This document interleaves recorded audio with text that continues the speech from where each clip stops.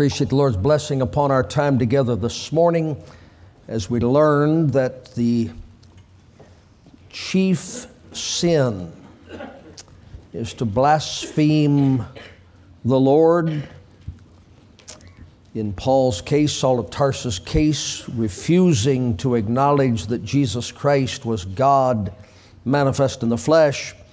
Reading again his testimony, beginning of verse number 12, because his testimony is the strength of Timothy's ministry and the prelude for the charge that he is about to give to this young pastor. Verse 12, and I thank Christ Jesus our Lord, who hath enabled me, for that he counted me faithful, putting me into the ministry, who was before a blasphemer and a persecutor and injurious, but I obtained mercy because I did it ignorantly in unbelief. And the grace of our Lord was exceeding abundant. God's grace was more abundant than Saul's blasphemy.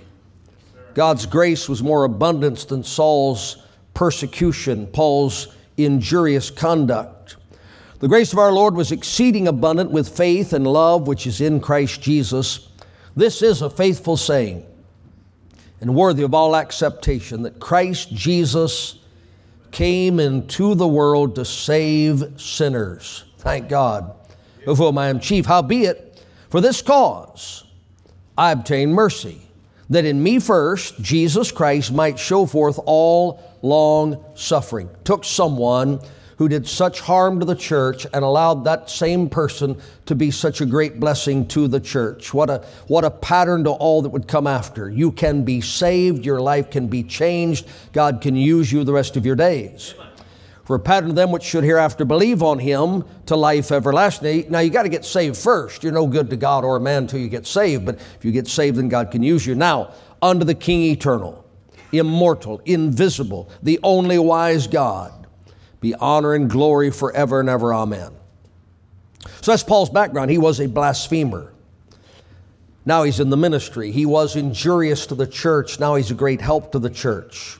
Verse 18, this charge I commit unto thee, son Timothy, according to the prophecies which went before on thee, that thou by them mightest war a good warfare, holding faith and a good conscience, which some, having put away concerning faith, have made shipwreck, of whom is Hymenaeus and Alexander, whom I have delivered unto Satan, that they may learn not to blaspheme. Father, help me to help your people tonight, I pray in Jesus' name, and amen. So this is the real, true, genuine challenge and burden of the ministry. It seems that for every changed life that is suddenly devoted to Jesus Christ, there is someone abandoning the faith and going back out into the world. For everyone that catches fire and wants to sell out and live for Jesus Christ, there's someone who says, I've had all of this I'm interested in. Let me do something else for the rest of my days. And Paul's challenge to Timothy that we'll develop this evening is simply this. If someone wants to follow Christ, help them. If someone wants to follow Satan, get out of their way. It is Timothy's responsibility, as it was Paul's responsibility, as it is our responsibility, to help everyone who will turn from blasphemy to righteousness, to help them grow into faith. It is our responsibility to help everyone that will stop being injurious to God's church, to help them, strengthen them so they can be a great blessing to God's church. But it's also our responsibility that everyone who wants to injure God's church needs to find the company of people who think like they do, and it's not in here. Amen. Salvation is available to all. Yes, church fellowship is not. Yes, sir. Salvation is a freely given gift of God, and regardless of what sins are in your life right now, if you're not saved, you can be saved right now. But there are sins that if you choose to retain them or revert to them, you cannot continue to fellowship with God's people. And it's a wonder anyone would want to.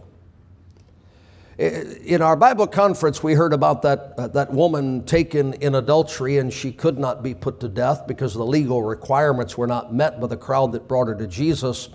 It's quite interesting. The Lord did not say to that adulterous woman, "Stay and sin no more." He told her to go and sin no more. And we're not going to put you to death by stoning because we don't have the man and the woman as the law requires. But until you get that straightened out, you need to go out there and straighten that out. Yes, sir. And so here's the real pain, the real heartache that Timothy experienced. I want you to turn with me back to Acts chapter 19.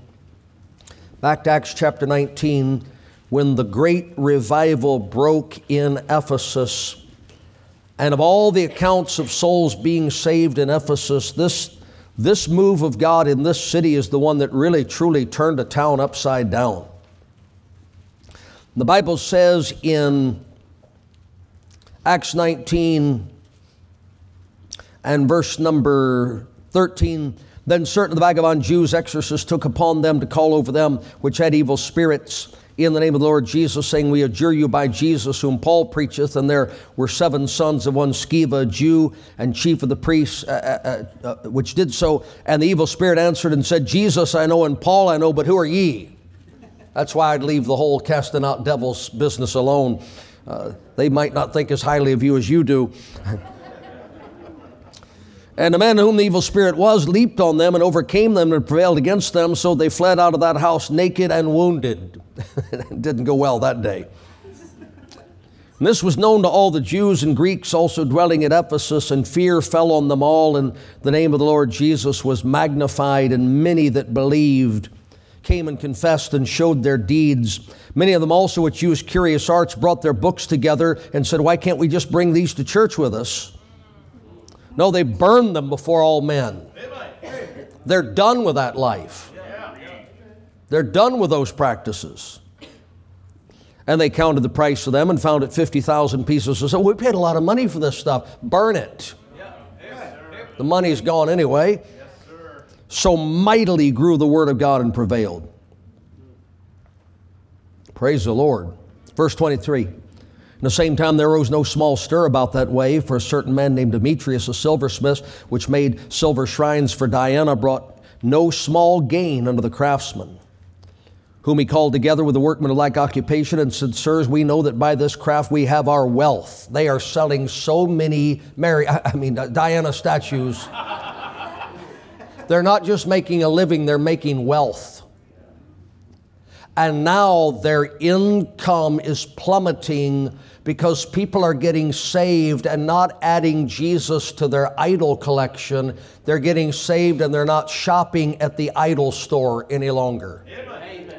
Real salvation, real conversion, real changed life. Praise the Lord.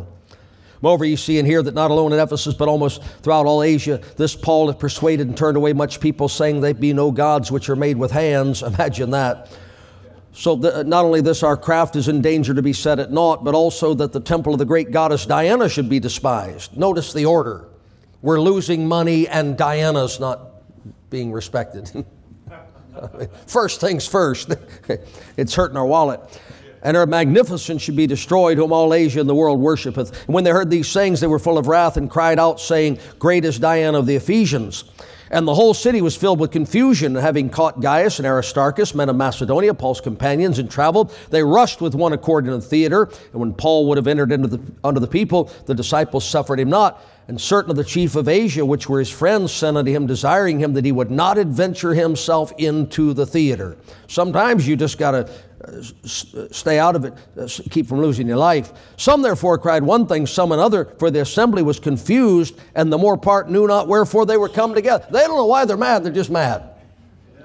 They don't know why they're in the riot, they're just in the riot. They don't know why they're in the theater shouting, they're just in the theater shouting because that's what the crowd's doing. And they drew Alexander out of the multitude, the Jews putting him forward, and Alexander beckoned with the hand and would have made his defense unto the people. He's targeted as a representative of the converted of the changed, of the saved, of the formerly worshiping the goddess Diana and her idols, and now associated with Paul the preacher who believes in a creator God. But when they knew that he was a Jew, all with one voice, about the space of 2 hours, cried out, "Defense, defense, defense."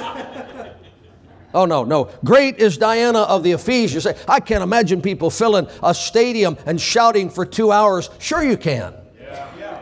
Go ahead. People are serious about their religion in some of these cities. And when the town clerk had appeased the people, he said, "Ye men of Ephesus, what man is there?" And so he makes this speech, and things settle down for the time being. Here's what I want you to see. In the midst of this great moving of God, this revival that is shaking a city, Alexander is identified as a spokesman for Paul's company. Though he's not allowed to speak, he is willing, where Paul might have died, he is willing to hold up his hands and say, "Please listen to what I have to say on behalf of Christ in opposition to Diana." I'll come back to 1 Timothy chapter 1, verse 19. Shipwreck, Satan, blaspheme, of whom is Hymenaeus and Alexander. Alexander. You know what hurts? When somebody who really gets out of the world gets back in the world. Yes, sir. You know what hurts? When somebody who really stands for Jesus caves in. Yeah. Right. You know what hurts? When somebody tells their town, their job, their school, their family, "I've found something better, it's Jesus Christ." And then a year later says, "I didn't find anything better, I'm back." It really hurts. It really hurts. The testimony of Christ is not harmed by worshipers of Diana. It's harmed by worshipers of Diana who leave Diana and turn to Christ and then return to Diana. To blaspheme is to show a lack of reverence. To blaspheme God is to show a lack of reverence for God. These people revered Diana. They were countered by a group of people who revered Jesus Christ. And two of them at least who revered Christ ceased to revere him and returned their allegiance, their reverence, their devotion to a false goddess. And it greatly hurt the cause of Christ. And the Holy Spirit had to write to Timothy and say, "Timothy, the devil has them. You've got to let him have them. You can't follow them out there. You can't justify them. You can't water down the church so that it's a mixture of Ephesian goddess worship and Christianity. You can't do it, Timothy. You've got to hold the line." But Lord, it's two of our best men. They're not your best men if they're blasphemers. But Lord, it's two of the pillars of the church. If they're the pillars of the church will crumble and fall. And as much as it hurts to see someone turn aside and go back to the world or back to their old religion or give themselves over to that which is satanic, you cannot retain in church fellowship those who want to fellowship with devils. Are you a devil worshiper? The Lord can cast out that devil. You are welcome to come and be part of this, but you're not welcome to, once part of this, invite the devil in to keep company here. And it's a tough matter. Now, here's the problem, and I can't speak to another church. I wish I could. I can't address all these congregations across our town and our nation. I wish I could. But the problem with the Christianity, this 50% Christianity and 50% goddess Diana, is it causes the true God to be disrespected by saved people and lost people. This Christianity, falsely so called, that doesn't require holiness and righteousness and separation and dedication and self-denial, has caused unsaved people to say, why would I leave the world for Christianity when the Christians show me by their conduct they love the world more than they love Jesus? Why would I give up this when the people I work with who say they're saved haven't given up anything? We'll show you surprisingly the first use of blaspheme in your Bible, 2 Samuel chapter 12. 2 Samuel chapter 12.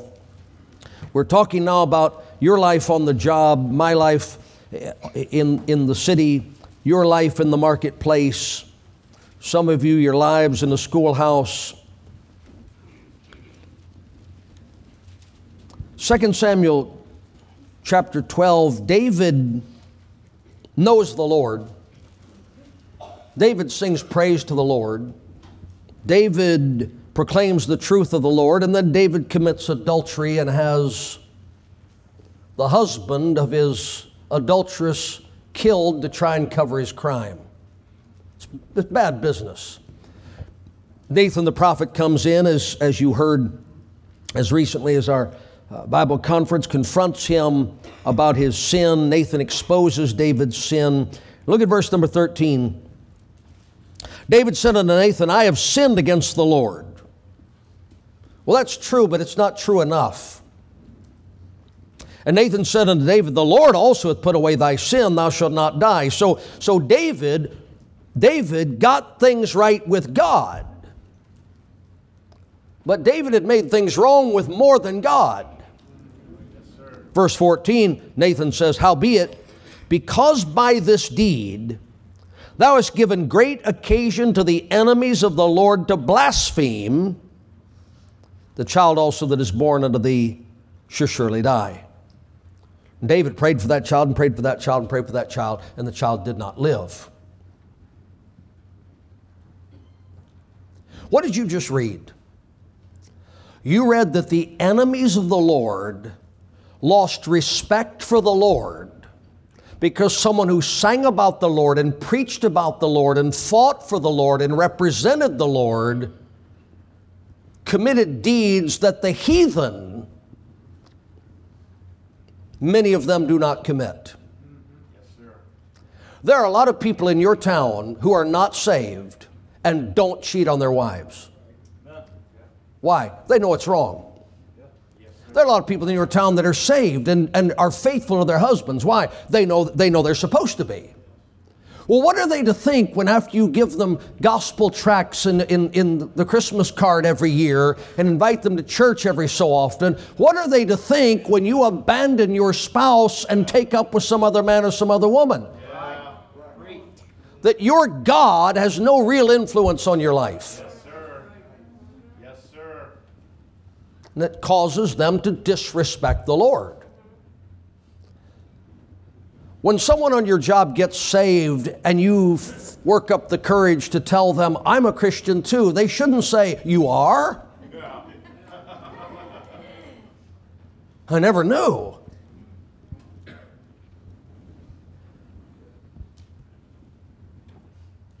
Romans chapter 2. Romans chapter number 2. Alexander was known in Ephesus. Alexander was known in the church at Ephesus. Alexander had chosen the Lord over Satan and then at some point changed his mind and chose Satan over the Lord, and it hurt the work of God in the city of Ephesus. Romans chapter 2, verse number 17, behold, thou art called a Jew and restest in the law and makest thy boast of God, and knowest his will, and approvest the things that are more excellent, being instructed out of the law. That's all good, don't you think? Yes, sir. These are God's people, Jews, and they're boasting. We know the true God. And they're correct. Verse 18, we know the will of God. And we approve the law of God, the commandments of God, the teaching of God are more excellent than this Roman junk that our neighbors and our fellow citizens adhere to and follow. And art confident that thou thyself art a guide of the blind, a light of them which are in darkness, an instructor of the foolish, a teacher of babes, which hast the form of knowledge and of the truth and the law? Thou therefore that teachest another, teachest thou not thyself? Thou that preachest a man should not steal, dost thou steal? Wait a minute. You said there's a true and living God, and that true and living God gave your nation special commandments, and one of them is thou shalt not steal, but you're a thief.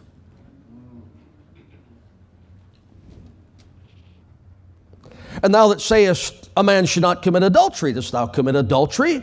Thou that abhorrest idols, we turn from the goddess Diana and her silver shrines. Dost thou commit sacrilege? Have you gone back to them? Now watch. Thou that makest thy boast of the law, through breaking the law dishonorest thou God, for the name of God is blasphemed among the Gentiles through you. Isn't that horrible? America's not a Christian nation, but Saudi Arabia thinks it is, Iran thinks it is, Iraq thinks it is, Kuwait thinks it is, Yemen thinks it is. And when they look at America, they see a God that promotes filth and depravity and sin. And the true and living God is blasphemed among the Gentiles because of the conduct of the people who claim to know Him. And it's important that we get saved, but it's important that we live saved. Yes, sir. And it's important that we go out and tell everybody and claim the name of Christ and put Jesus Saves on your shirt and on your car and in your front yard and on your ball cap, but not if you're going to live like they do. Or worse. Well, I just think the Lord will forgive me. He forgave David, but he messed up the whole kingdom. He could forgive Alexander, and I hope he did, but he messed up a church and the church's testimony in a town. It's a serious matter. Somewhere in America last week and somewhere in America this week, some preacher is going to extort a bunch of money from a church or a congregation of people. And it'll make the news. The bigger the church, the farther that news will spread. 200 honest, sincere, dedicated ministers in that town will never get one article written about them. They'll never get 2 minutes on a newscast. The people who make the news in the world are the people who sell out Christ and live like the world. Because Satan wants blasphemers recognized. And it's a serious matter. It's a heartbreaking matter to Timothy the pastor. It's a heartbreaking matter to Paul the evangelist. It's a heartbreaking matter to a congregation to have a man as well known as Hymenaeus known for turning back. To have a man once as important as Alexander now be important for all the wrong reasons. In fact, you say, well, how do you know he went back to the old way? I'll show you. Come to 2 Timothy. 2 Timothy.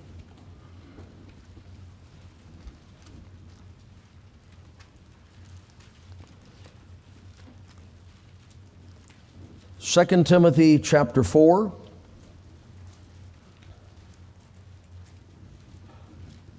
Verse number 14. Alexander the coppersmith did me much evil. He's in with that smithing crowd. He gets saved, he's in with that Christian crowd. He's blaspheming in 1 Timothy, and by 2 Timothy, he's back to being part of the smithing crowd. And the Bible says he did Paul and the church much evil. Look at the next phrase. The Lord reward him according to his works. That's a pretty rough prayer for a preacher to pray about a professing Christian. In 1 Timothy, just if he wants to follow Satan, let him go. In 2 Timothy, I hope God will give him what he's got coming. That's pretty rough. You don't want a preacher praying that way about you. Righteously. No, wait, it hurts. It's going to become more painful. Of whom be thou aware also, for he hath greatly withstood our words. He's now standing in opposition to the preaching of the Word of God that once shook Ephesus. If you're going to go back to the bars, to the drugs, to the carousing, to the cursing, to the swearing, to the dishonesty, move to another town. Go someplace where nobody knows you ever claim the name of Christ. Get everything off your social media and start all over again. Don't have, I'm a heathen, and then 3 years I'm a Christian, and now I'm back, I'm a heathen again. Just scrub it, start over again. Because it hurts. It hurts. The up, the down. Hope to God there's an up again, but there wasn't for Alexander. Now watch, here's what it gets. You're not sad already? Watch, it's going to become even more sad. Verse 16, at my first answer, no man stood with me. All men forsook me. I pray God that it may not be laid to their charge. When Paul writes 2 Timothy, is it not in his heart and in his mind that there was a day when Alexander stood with me? There was a day when I was charged and Alexander said, you stay out here, it's too dangerous. I'll go in there and raise my hand. And now Paul says, Alexander's gone. And I wish I had a man like him to stand for me when I'm in a bind. That's rough business. How many years ago would we have needed the building that we need now? If so many had not defected and returned to the life they once lived. Very few of them decided they don't believe the Bible's the Word of God. Very few of them decided that they don't believe in the Trinity. Very few of them decided they don't believe in the virgin birth of the deity of Christ. But a lot of them decided, I sure miss those shrines. I sure miss those silver statues. I sure miss that theater at Ephesus. I sure miss that crowd in the stadium. I sure miss the camaraderie of people that can join arm in arm and chant for 2 hours about nonsense. If you don't stay in love with Jesus Christ, there's something inside you. It's always tugging. Why do you have to live at odds with your culture? Why do you have to live at odds with your townspeople? Why do you have to be the weirdo on the job? Why do you have to be the freak in the neighborhood? Why can't you dress like the rest of the harlots in town? Why do you have to go to church 3 times a week? How come you can't join this and join that and participate in this and participate in that? And Alexander said, are you kidding? I found Jesus. He's so much better. Amen.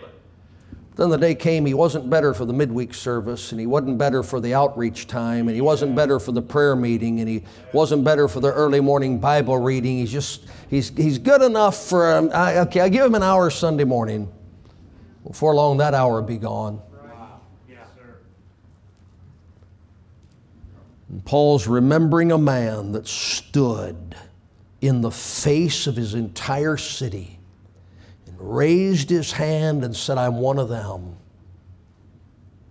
And now Timothy has to stand and tell the church he's one of them. That's brutal. Can I show you how simply this thing starts? It's polite to ask, but I'm going to anyway. Titus chapter 2 and Ephesians chapter 5. Practical application, not mine, the Bible's. You can find a different cross-reference if you want to, but I couldn't find one.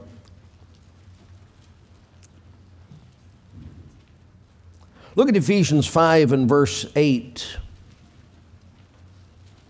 For ye were sometimes darkness, but now are ye light in the Lord. Walk as children of light. Isn't that great? Verse 11, have no fellowship with the unfruitful works of darkness, but rather reprove them. For it is a shame even to speak of those things which are done of them in secret. Makes sense. Verse number 15, see then that you walk circumspectly, not as fools, but as wise. Be not drunk with wine. Verse 18, giving thanks in all things. Verse 22, wives, submit yourselves unto your own husbands as unto the Lord. For the husband is the head of the wife, even as Christ the head of the church, and he is the Savior of the body. Come down verse 33. Nevertheless, like everyone of you in particular, so love his wife even as himself, and the wife see that she reverence her husband.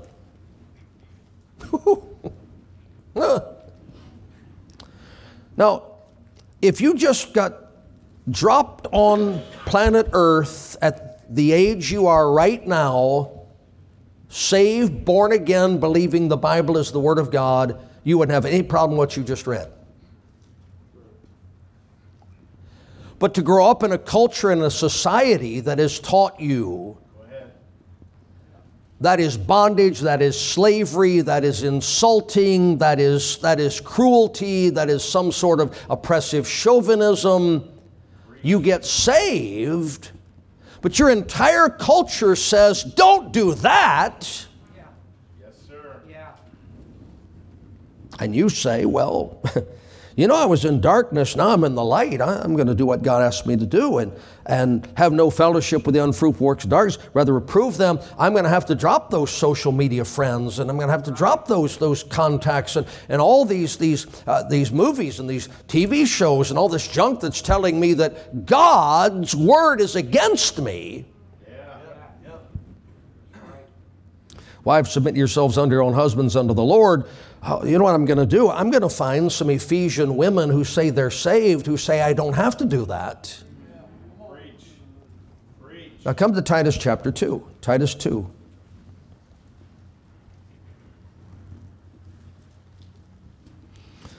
Look at verse number 3. The aged women likewise, that they may be in behaviors becometh holiness, not false accusers, not given to much wine, teachers of good things, that they may teach the young women to be sober, to love their husbands, to love their children.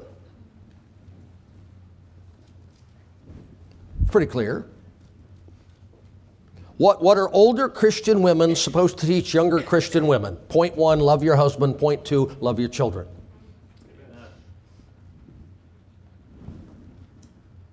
That to be discreet, chaste, keepers at home, obedient to their own husbands, that the word of God be not blasphemed. How do we tell the world the Bible is the word of God, Christianity is the way to live, following the scriptures is the best life possible, and then sit around in person or online gabbing with a bunch of women who hate what God said? And trying to influence other women in the church to disobey what God said. It causes the Lord to be blasphemed, disrespected. Yes, sir.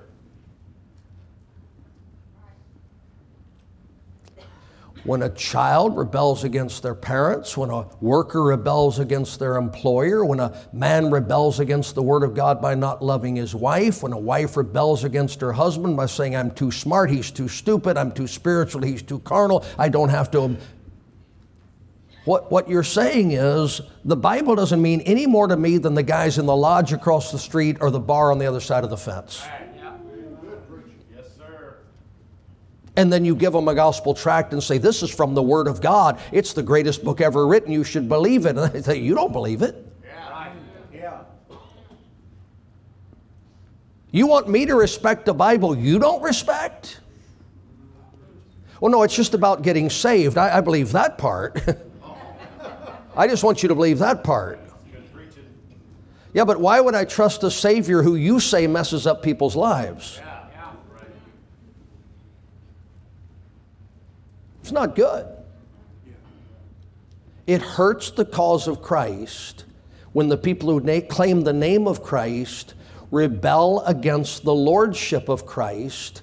It makes those people think all you wanted to do was get out of hell when you died. You really don't trust him enough to follow him. Yes, sir. And it's not a healthy thing. And so, listen, I know this sounds harsh. It's not harsh, it's necessary. The Holy Spirit says, if that man has that belief system and that attitude, you have to let him go follow Satan. You can't work to keep him in your church. The devil is not entitled to have a spokesman in the church. Right. Yes, sir. Amen. The devil's not, so what if it's a woman? Spokesman. I'm old enough. It's not, no, we're just going to go with. Satan doesn't get a voice here. Amen.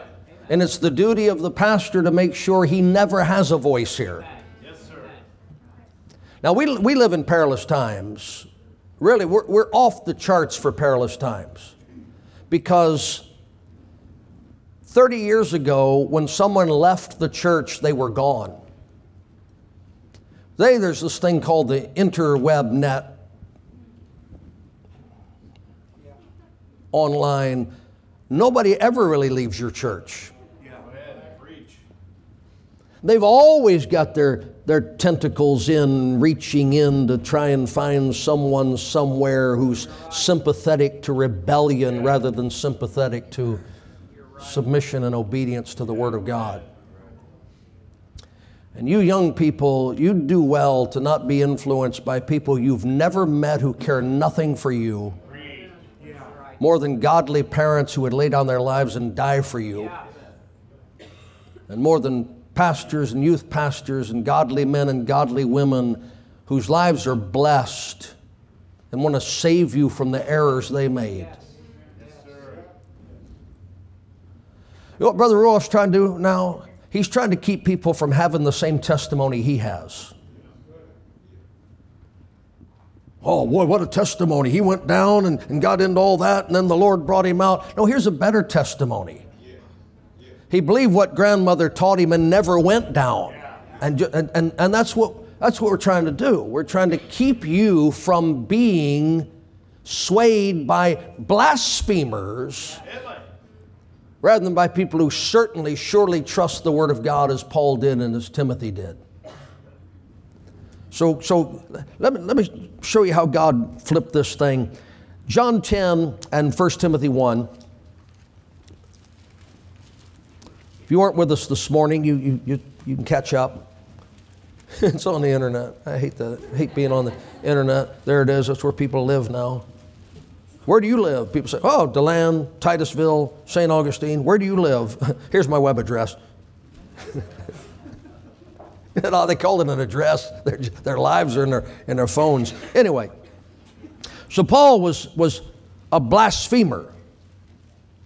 That's what he said. I was a blasphemer. It was the chief sin. I disrespected God. Look at John 10:33. John 10:30, Jesus said, I and my Father are one. Then the Jews took up stones again to stone him. Jesus answered them, many good works have I showed you from my Father. For which of these works do you stone me? The Jews answered him, saying, for a good work we stone thee not, but for blasphemy, because that thou being a man makest thyself God. They knew exactly what he said about himself. And as we saw this morning, Paul said, great man, great miracles, great teacher, but he's a blasphemer because he says he's God. And when Saul of Tarsus, Apostle Paul, found out Jesus was God, he stopped being a blasphemer and became a Christian. Now Alexander found that out, and he stopped being a blasphemer, and he became a Christian, and then he reverted back to blasphemy. Meaning what? He lost his reverence and his respect for Jesus Christ.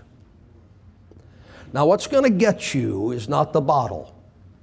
What's going to get you is not the drugs. What's going to get you is not the lewd woman. What's going to get you is not the flirtatious man. What's going to get you is not the offer of all the money. What's going to get you is if you start forgetting that Jesus Christ is God Almighty.